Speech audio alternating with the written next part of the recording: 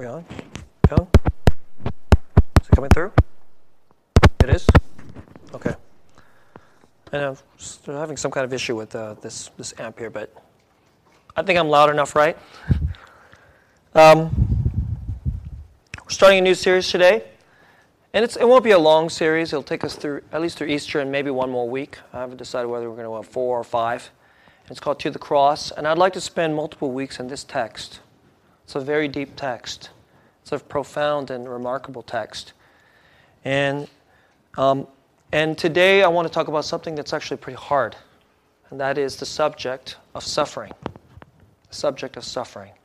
How does the cross, and we typically think of the cross as something that Jesus bore, but in this passage today, Jesus said something odd, that if you are to follow him, you are to pick up your cross, that there's a cross for me, there's a cross for you, and we're to pick it up daily. And there is a suffering in all of our lives in some way or another, and which is not just simply incidental or something that we just feel like, oh, just can we just get past this? But actually was intended. A suffering in your life which was intended. And I would like to talk about how we are to face that and how we are to wrestle with that as we go toward Easter. And so in this message today that I've entitled The Cross and Our Suffering, in 3 parts as I usually do. Part 1, the fallen world and my suffering. I'm going to talk somewhat about suffering in general. But even though I talk about suffering in general, when I talk about these categories of suffering in general, I want you to think about your specific instance of how this type of suffering may be touching into your life. Maybe directly into your life, or maybe someone very near in your life. The fallen world and suffering. Part 2, losing our life. Jesus said something very mysterious. If you will save your life, first you have to lose it. I want to talk about losing. And then part 3, I'll talk about the good part. What does it mean to save? The saving of our life. All right, saving of our life. Let me get into this message here. Part 1, the fallen world and our suffering. This message and this text that I'm going to spend a few weeks on, I don't know if you've ever noticed this, but there's 4 books that talk about the ministry of Jesus. They're typically called the Gospels. I know it can be a little confusing when we talk about the Gospel, which is a central message of Christianity, but the 4 books, Matthew, Mark, and Luke, and John. But in these 4 books, there's a kind of pattern that happens. In the early portion of Jesus' ministry, he does all this really cool stuff. He preaches messages. He has mercy on the poor. He does miraculous signs and miracles. And so there's all these people that begin to flock to him. And it seems there's something really good about him. But I want you to understand something. When we start to get to this portion of the gospel, when Jesus says to his disciples, I, the Son of Man, must suffer. The way he puts this, must suffer many things. All the important people in our culture, in our time, that tell us what our life and the meaning of our life is about, they're going to reject me. And they're going to kill me. That's what he's saying. And then from about this point on, in his ministry, you know what starts to happen? First, he's a rock star. If you're Peter, James, John, one of these guys, you think he's the Messiah. And so, I don't know if there's any kind of analogy that we have in our culture. That would be something like hitching your wagon to Jeb Bush. I mean, he's vying for the presidency. I mean, he could become our next president, by the way. Right? It's very, very real that Jeb Bush could become our next president. So if you work for that guy, you're right there with that guy, you could become rich, you could become powerful, you could be in the White House. I mean, very real possibility. And so up to this point, and you're watching this happen. You're watching the masses come to Jesus. You see him do crazy things. You see him preach this message, and you see the smartest people in the culture come up to him. They challenge him. He debates with them. He has utterly no fear. and he can just take them straight on. You see him do things, you see dead people arise, blind people come to sight, you've seen lepers just healed. I mean, crazy stuff. And so you think, this guy is the guy, oh my gosh, this is it. And then he says, by the way, just a by the way, I want you to get this. I must suffer. This is not a welcome message to these people who are following. And then, as the Gospels and the ministry proceeds, you know what starts to happen? People bit by bit start to fall away from Jesus. They begin to run away from Jesus. Now, as a pastor, I like to think about this as, in the Gospel, there's a kind of like nice part of it, but there's also a part of the Gospel that's a tough part of it, that actually a lot of us would perceive to be bad. It's like, oh gosh, that seems like the spinach part of it. It's actually much worse than spinach. But if a preacher only tells you the nice stuff, you're saved by grace, forgiven of your sins, you get to go to heaven, God will always be with you. I mean, of course we want that. And in our church, we give you a steady diet of that message. That's the gospel, of course. But if you really want to get into the gospel, you must get into the cross. And if you're going to get into the cross, you're not only talking about the cross of Jesus, you must get into the cross that you and I are called to bear every day. You may not like this stuff. Now, I want to say something about suffering now. Jesus said he came to suffer. He must suffer. You know what today's message is saying? If we're going to follow him and pick up a cross, you know what he's saying? If you're going to be like me and follow me, I have a cross, you do too. If you're going to be like me, you must suffer too. That's what he's saying. I mean, it's just as blunt as I can make it. The central portion of the meaning of your life, there'll be something related to suffering. That's what we're talking about today. Now, let me just back up a little bit. Let me tell you something that if you grew up in the church, you know as a piece of doctrine. Okay, you just know this. But every day when you wake up on Monday, Tuesday, Wednesday, you're trying to deny this. All the non-Christian people I know, they don't really believe this, and they're trying to deny this, especially in America. But we Christians, we do too. We know the doctrine, but every single day we're kind of in denial about this. We're in denial and avoidance of this reality. And that is, actually, life is not supposed to turn out good. Did you know that? That's why it always ends in death. It always ends bad. Isn't that strange? And only Christians could really say that when we get to death, that still somehow that's a good day.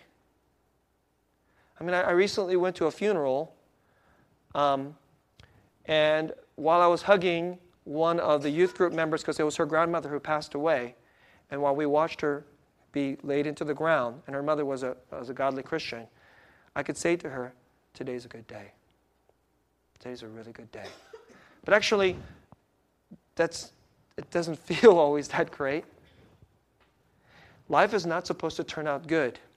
And theologians have a term for this. It's that the world is fallen. And you may hear me say this, the world's fallen, the world's fallen. And you're like, okay, so you hear this, and it's just like, bloop, one ear out the other. But really, I don't mean to get too morbid about this. It's really fallen. It's really messed up. I know we live in San Jose, and the weather is perfect.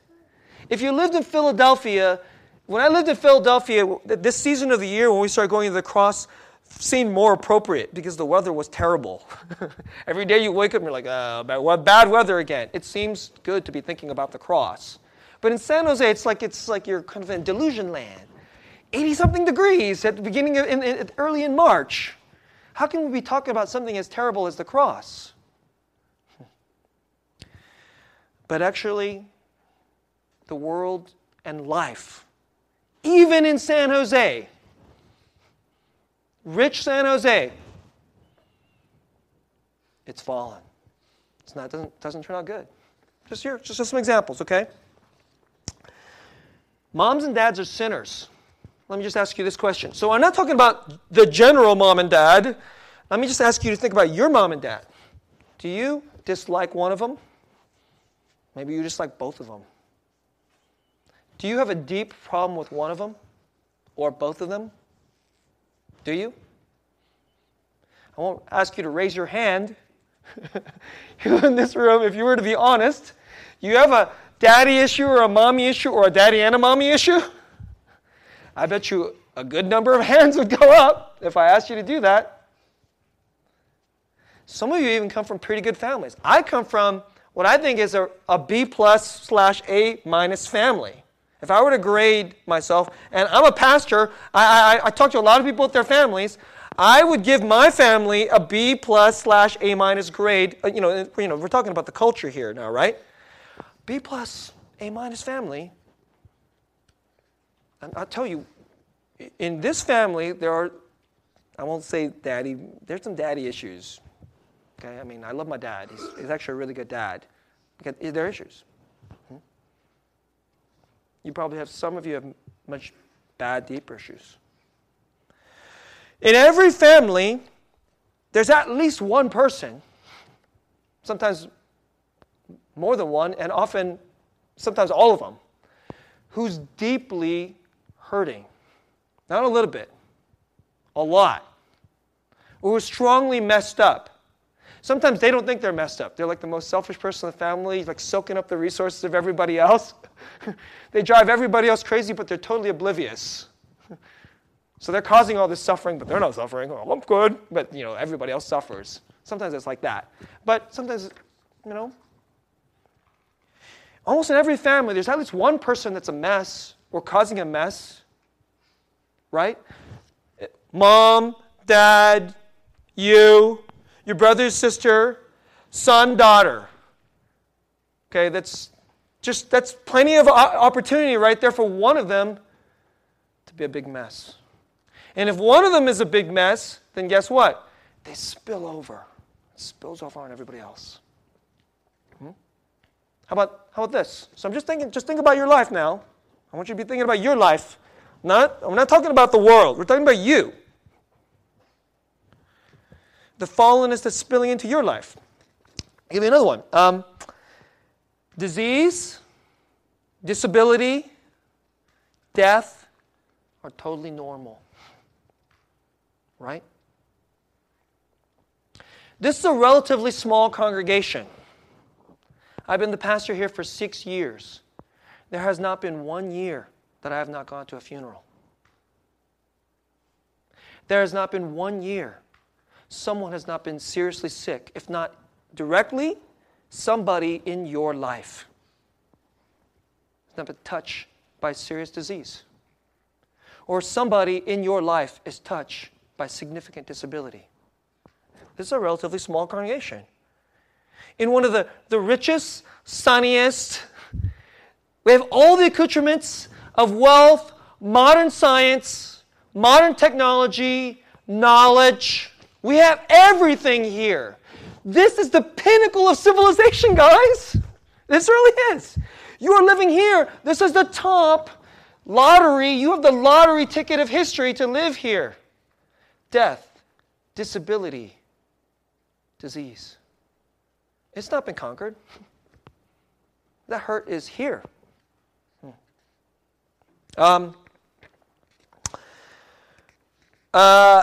Economic failure.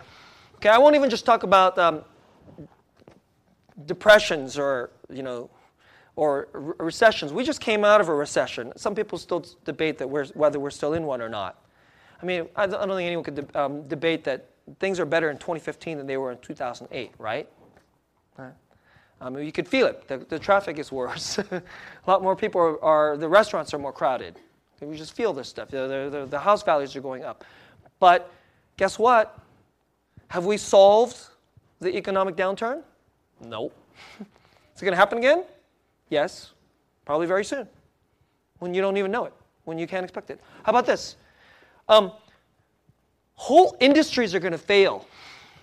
Do you know that? Some of you are going to prepare your education for something that looks like a really promising industry. I'm not even talking about your company. I'm talking about your industry. And in the next 20 years, all the people that do what you do they're going to be in India and China. And your industry in America is gone. Your whole industry. What's that going to do to you, to your marriage, your family life, to your mortgage, to your relationship to your mom, dad? That's what I think about when I'm a pastor and I hear news about economics. I think about divorce. That's what I start thinking about. Do you know that when a couple out here, if there is an economic downturn in our area, divorce will spike. And it's going to happen right here, touching into our life. And then there's going to be a 12-year-old son of somebody who's divorced.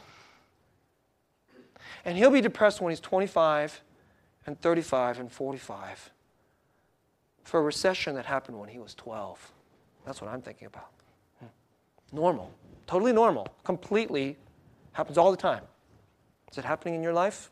Is it happening in your life? You know somebody? Just one more. Powerful people. If you meet them and have lunch with them, they're very nice people. But really, their eyes are just fixated upon their own self-interest. And they even have good intentions. They even have really good intentions. But what they do produces a lot of destruction.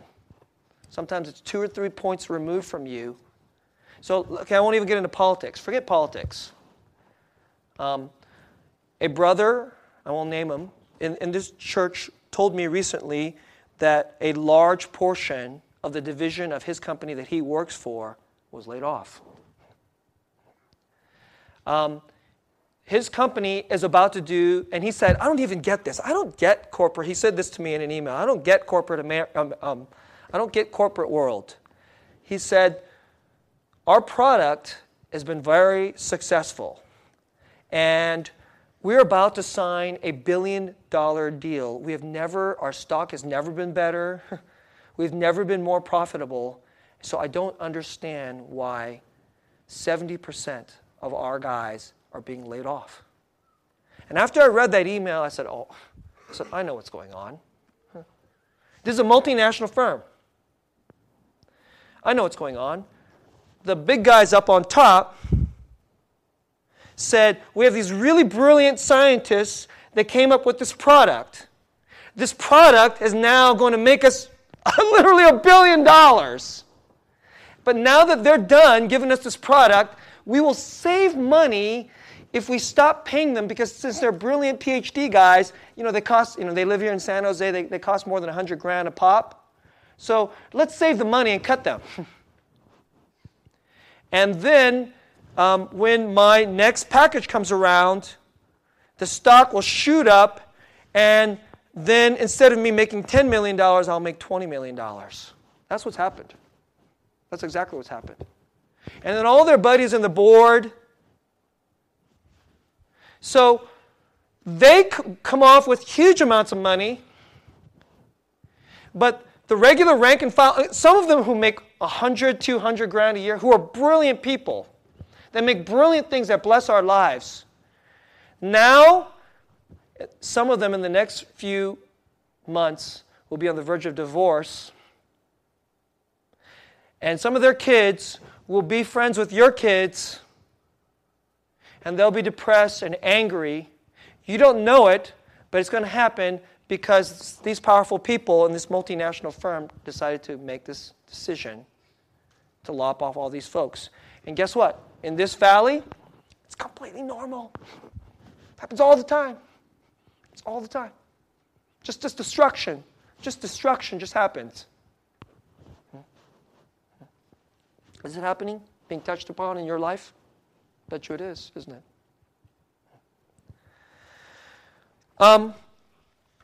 We read chapter 11 of this book this week, Ordering Your Private World by Gordon MacDonald. And The title of this chapter is No Outer Props. And at the beginning of this chapter, Gordon MacDonald talks about a guy named E. Stanley Jones. And E. Stanley Jones was a missionary to India. So he was a missionary to India a while ago when it was a lot poorer than it is now. So I imagine pretty much he lived the larger portion of his life in poverty to love a people who were poor. So he lived a kind of suffering and poverty-filled life. And then as he grew older, he's a Methodist missionary. When he grew aged, he was hit with a very debilitating stroke. And this stroke, according to this book, left him immobile and virtually speechless. How would you like to have a stroke that does that to you? You can't really move, and you can't really talk. Not only would that be horrible physically, you can't brush your teeth, you can't do all this normal stuff you do, and then now you have to depend on somebody else to do this for you, but just the quality of relationships, your friendships, it would completely eat away, and it would take away your friendships because you can't even talk. And yet, this was E. Stanley Jones's response. He says, according to Gordon MacDonald, he goes, it may have left him immobile and speechless, but apparently it did not leave him faithless. He said, I need no outer props to hold up my faith, for my faith holds me up. That's what he put it. Here's a man stripped away in tremendous suffering, and yet inside he's strong. And then this guy contrasts it. He's a Methodist missionary. I don't know if you know this, but Methodists have bishops.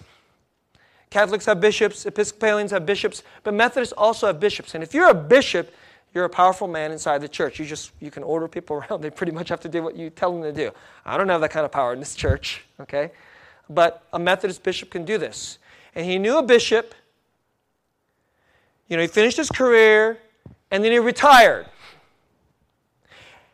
After he retired, he started to get really unhappy and twisted up inside of himself. And he came up to Stanley Jones and he said, hey, how do you do it? What's your secret of a victorious life? And Stanley Jones looking at him, can you imagine this? Here's a guy who has served his life in a really poor and developing country. Now he has a stroke, can't move or talk. He's talking to another guy who had a nice, comfortable career. He's perfectly healthy. He's retired. But he is really unhappy. And Stanley Jones said this guy had a case of what he called limelightitis. Why was he unhappy?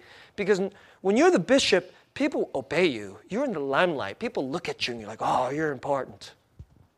But now that he's retired, that had been taken away from him. So it's strange, in this sense, that was his suffering. What was the prop that held up his life? The limelight. Now that the limelight was gone, now he was hurting. That was his suffering. And you know what? That piece of suffering he could not take.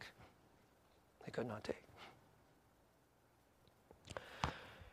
Jesus says, the Son of Man must suffer. He must suffer. He came specifically to suffer. Do you understand that if you read the Gospels and if you focus on Jesus was a great preacher or Jesus healed a whole bunch of people, you're actually not really understanding the central importance of Jesus' life. You're just not even getting Jesus at all. If you're going to get Jesus, actually you must understand this. He came, he must suffer. That's a central aspect of his life. And let me tell you this. He came this way because in order to really redeem a people, he came to suffer. And if you are going to walk here in this world and know God, there has to be suffering in your life. You and I, not just there kind of will be suffering, actually we must suffer too. to enter into this world, to be a part of this world and know God. How are you handling that? Let me talk about part 2. Losing our life. Losing our life. Here's what Jesus says. If anyone will come after me, let him deny himself and take up his cross daily and follow me. In the Gospel of Mark, it doesn't use that word daily. In the Gospel of Matthew, it doesn't say daily. In the Gospel of Luke, it says, take up your cross daily. That means whatever your suffering is, it may be continuous. You may have it day in and day out for a while, maybe even throughout your life. But then this next verse, for whoever would save his life will lose it, but whoever loses his life for my sake will save it. Whoever would save his life will lose it. Isn't that weird? Do you ever wonder what that means?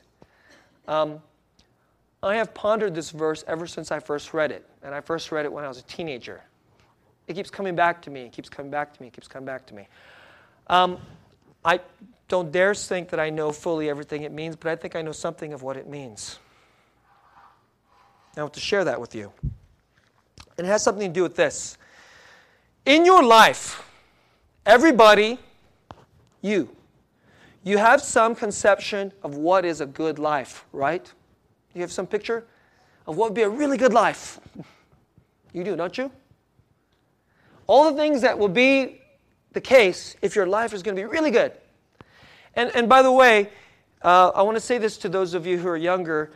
The younger you are, the bigger that tends to be, at least in America, okay? And as we grow older, we start to kind of give up a few things. I have to give that part up. I thought I was going to be really rich. Okay, I guess that's not going to happen, right? I thought I was going to have a really hot wife. I just got a decently good enough looking wife or husband, okay? I thought my husband would have a full set of hair, and I guess not, okay? We start to give these things up, okay? But especially in America, just by the way, even if you live in America, I want you to understand that not the whole world thinks this way. The good life is having all this. I mean, the great career. I mean, okay, actually, in most places in the world, they don't think like that. And there are places in the world, the good life is this. I wish I had a mom who loved me. Some places in the world, the good life is this. I wish we had food. Enough food. It's that. Some places, the good place is, I wish we could live without those people over there, without the fear of those people over there coming over and killing some of us. That's the good life. But I want you to just think about this, your good life. And whatever that is, what your good life is, the really, really good life. Okay, this is San Jose. It probably has something to do with, you're super blessed to even be able to have a chance, to even realistically think to have the good life means something like long health, meet someone that you can fall in love with, have a nice house, hopefully have healthy kids, have prosperity, money, all that good stuff. Okay? But let me just say this to you. If the central good life that you're always longing for, if you can have that without God,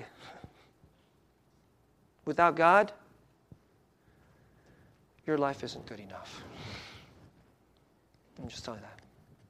That's not a good enough life. And let me say this to you this way.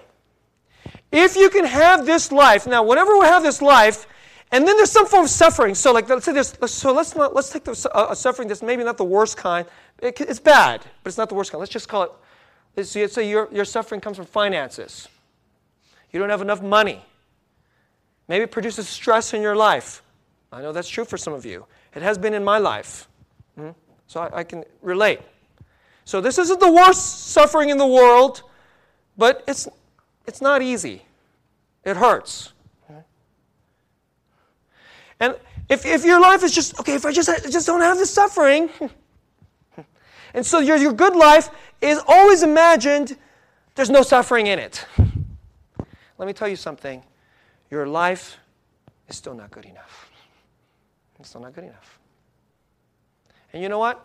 Most of us, when we picture and imagine the life that we want and the life that we chase, if God is in it, He's a bit player. He may be relevant whether He's in it or not. The relevance is like, I hope He helps me get my good life. But, okay, you're like, okay, I'm a Christian. Come on, Pastor, I want God to be in it. Yes, you do. Okay, great. All right. But is there any suffering in it? Do you have any suffering in it? Do you have any suffering in your good life? Probably not, right? Your life is not good enough. That's what this passage is saying. Your life is not good enough. You were meant to have suffering in your life. Partly because we were just born into a fallen world. But actually, you were meant to have suffering in your life if you were meant to know God. Because God is not He's not in some cruise ship where He has like the Mai Tais and like everything is completely pristine. You know? God doesn't only exist on a tropical island where there's no health and disease and death and everybody's rich and the weather and the water is pristine and perfect. That's not the way God is. You know where God is? He came here. And to be here, He said, I'll be with you where there's hurt. And if we're going to be with God, there'll be suffering. And when He calls us to Him, part and parcel, in the center of your life, not ancillary. In the meaning of our life, we're suffering, all this thing, we'll just get past it. Or won't it be really great when, the financial part, I'll fix that. And then we'll have the good life. Actually, in the picture of the good life that God really has intended for you, He really has intended this for you, is just like Jesus, the Son of Man, Susang Park, must suffer in the center of His life. That will be the good life. Wow. Are you hearing me? In the center of your life, there'll be suffering. Okay, one more point. You know why that has to be this way? It has to be this way. It has to be this way. What will make your life really, really good? Okay, you know this. You know this in your head. In your heart, you're in like kind of an avoidance of this. You know what it is? Love.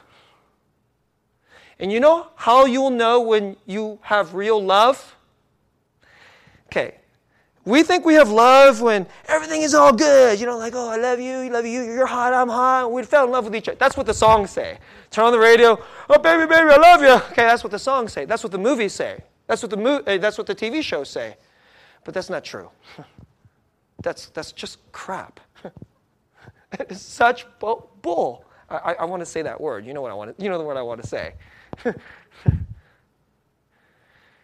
What's really true, you know you have real love when a person will come and join you when it hurts. It hurts for them. They'll join you when you hurt. That's when you know there's real love in your life. That place is the good life. That is why God came. And so God came into this life. And most of us are saying, God, you're the omnipotent one. Omnipotent. Okay, good, cool. That's the person I want to know. I want an omnipotent guy in my life. Can you like do this and then like fix a disease? Thanks. That'd be great. Can you do this? Boom, boom. Just and then good job. That'd be great. That'd be great. That isn't why He came. He came and said, even though there'll be suffering, I will love you in it. I will love you in it. And you'll know that when you have that kind of love, that's the good life. That's what you're going to find out. And then what I'm going to do is I'm going to call those who know me into that kind of life. So the real acid test of whether you have love demands suffering. Actually, it really does. Real love, divine love, the thing that makes heaven heaven, the thing that will last forever and forever and forever, the thing that was around, divine love was around before there was creation. This thing which makes life really life. All we're trying to do is, the thing that we think is a good life is we live in a sewer. And then what we do is we pull out a perfume and go, psh, psh, psh, psh, psh. If I can just go psh, psh, psh, psh, around me and then kind of be in avoidance of the sewer, it's like, oh, it smells okay. I smell okay. There is just, you know what, all over inside of you, on you, in you, outside of you, all around. But we go, psh, psh, psh. Spread the perfume around, and it goes, oh, now this is the good life. That's not the good life. But actually, you know what happens? When God comes into the suffering, and then He can have something like mercy and grace and steadfastness and love and joy and peace and forgiveness. Now we're talking about the heavenly life. See? So that's coming in, and the sewer is being pushed away into something beautiful. Real love. So as long as your life is this, punching the perfume or in the sewer, and this is your good life, you're just still dying. And if you want to save your life, you know what? This conception of your good life, it has to go. You have to lose it. Just get rid of it. I'm actually inviting you to say, okay, there's some central piece of suffering going on in my life. Oh my gosh. You mean God intended this to be in my life? Yes. He intended me to embrace this and pick this up and face it. Not just avoid it, not just get rid of it, but actually go right into it and pick up this cross. That's what I'm telling you. And in this journey, you will get the life He really wanted for you. Not just by railing against it, not just by just getting rid of the suffering, but actually going right into it, into the center of the meaning of your life. Yes, that's what I'm telling you. And this idea, as long as you've got this crazy distraction of the good life apart from this central suffering and of God and of the cross, if that's the only good life you got, then you're going to die. But if you will lose that, now your life can be saved. Let me go to the final portion of my message. How is your life be saved?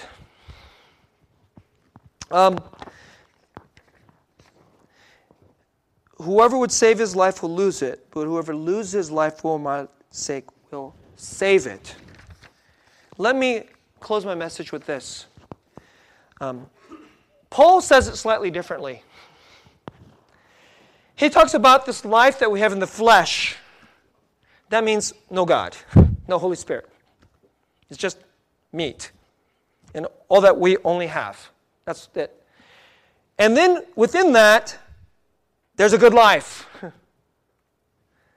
That life must die on the cross with Christ. And then you'll get a new life from Him. Here's how he puts it. This is from Romans chapter 6, verse 5. For if we have been united with Jesus Christ, if we have been united with Jesus Christ in a death like His, we will certainly be united with Him in a resurrection like His. We know that our old self, that's this life in the sewer, with this good life conception, We know that our old self was crucified with him in order that the body of sin, you know what the body of sin is? It's not just a body. What he calls the body of sin? Many of us think that sin is like discrete certain acts. So if I lie on my taxes, that's sin. Okay, well it is. Okay, if I look at certain websites that I shouldn't be looking at, that's sin. If I'm jealous of that person for their money or for their looks, okay, I guess that's sin. That's not what Paul is saying, your whole life is like a body of sin. The whole life itself is sin. The whole thing is crapola. Your whole conception of life relative to suffering and of the good life is the thing that's got to die. That's what he's saying. So that the body of sin might be brought to nothing. So that the good life, where it's just like this fantasy life, drained of all suffering, that'll be the good life, God relatively irrelevant, the redemptive work of the cross irrelevant, that would be brought to nothing. So that we would no longer be enslaved to sin. And then we can have his life. See? And let me tell you something. We're not even just talking about eternal life in heaven. I absolutely am looking forward to heaven. I'm so looking forward to heaven. I'm looking forward to a place where I don't have to worry about how much money I have when I go to food. I can't wait to go to the best Chinese food in my neighborhood. And where the woman will make a dish that's literally like 300, the recipe is 300 years old, and it will be like super duper, and it will cost me no money. She'll make it from love. I mean, like, wow. But you know why? I'm not even talking about then, but I've already tasted heaven. I've already tasted resurrection. That's what we're talking about. This resurrection life doesn't start then after you die. It starts now after your body of sin, the life of flesh, your perfect life with no suffering, when that dies, when that is gone, then a new life in Christ can start on the other side of the cross. And some of you have started that journey. Some of you have not. You may believe in Jesus, but some of you are like, well, I still kind of want to have this little, can you give me a little bit of help me out, Jesus? Your Jesus is that Jesus, but not this Jesus. It's Jesus of the cross. And there are people here in this church, I already know they have it. I love being with them. There are people in this church, they have cancer. When you meet with them, they're joyful. You know what this is? One of the gentlemen in our church walked into my office this morning. He's dying of cancer. Hey, Pastor, he handed me a cup of Starbucks coffee before I was preaching. I almost started crying. You know what that is? He had joy. He had servanthood. He had love. You know what that is? Resurrection life. And it's only on the other side of the cross. When your good life, you lose it. Then you can save your life on the other side while you're embracing the suffering that God intended in your world. When we do this, well, all kinds of people, they'll be wonderfully, wonderfully beautiful. I just cannot wait till everybody is like this. Everybody's like this. And in our church, it's I see shards of it, like flashes of it coming out. And it is so great. And when that's happening, Jesus is winning. The resurrection is breaking into this place. And so, brothers and sisters, not just apart from our suffering, in and through it, with the joy, the patience, the compassion, the mercy, that's the heavenly power of the resurrection. Let me invite you to go to the cross this way. When we do this, we'll become a really weird, really wonderful powerful community where heaven is breaking into San Jose. Let's pray.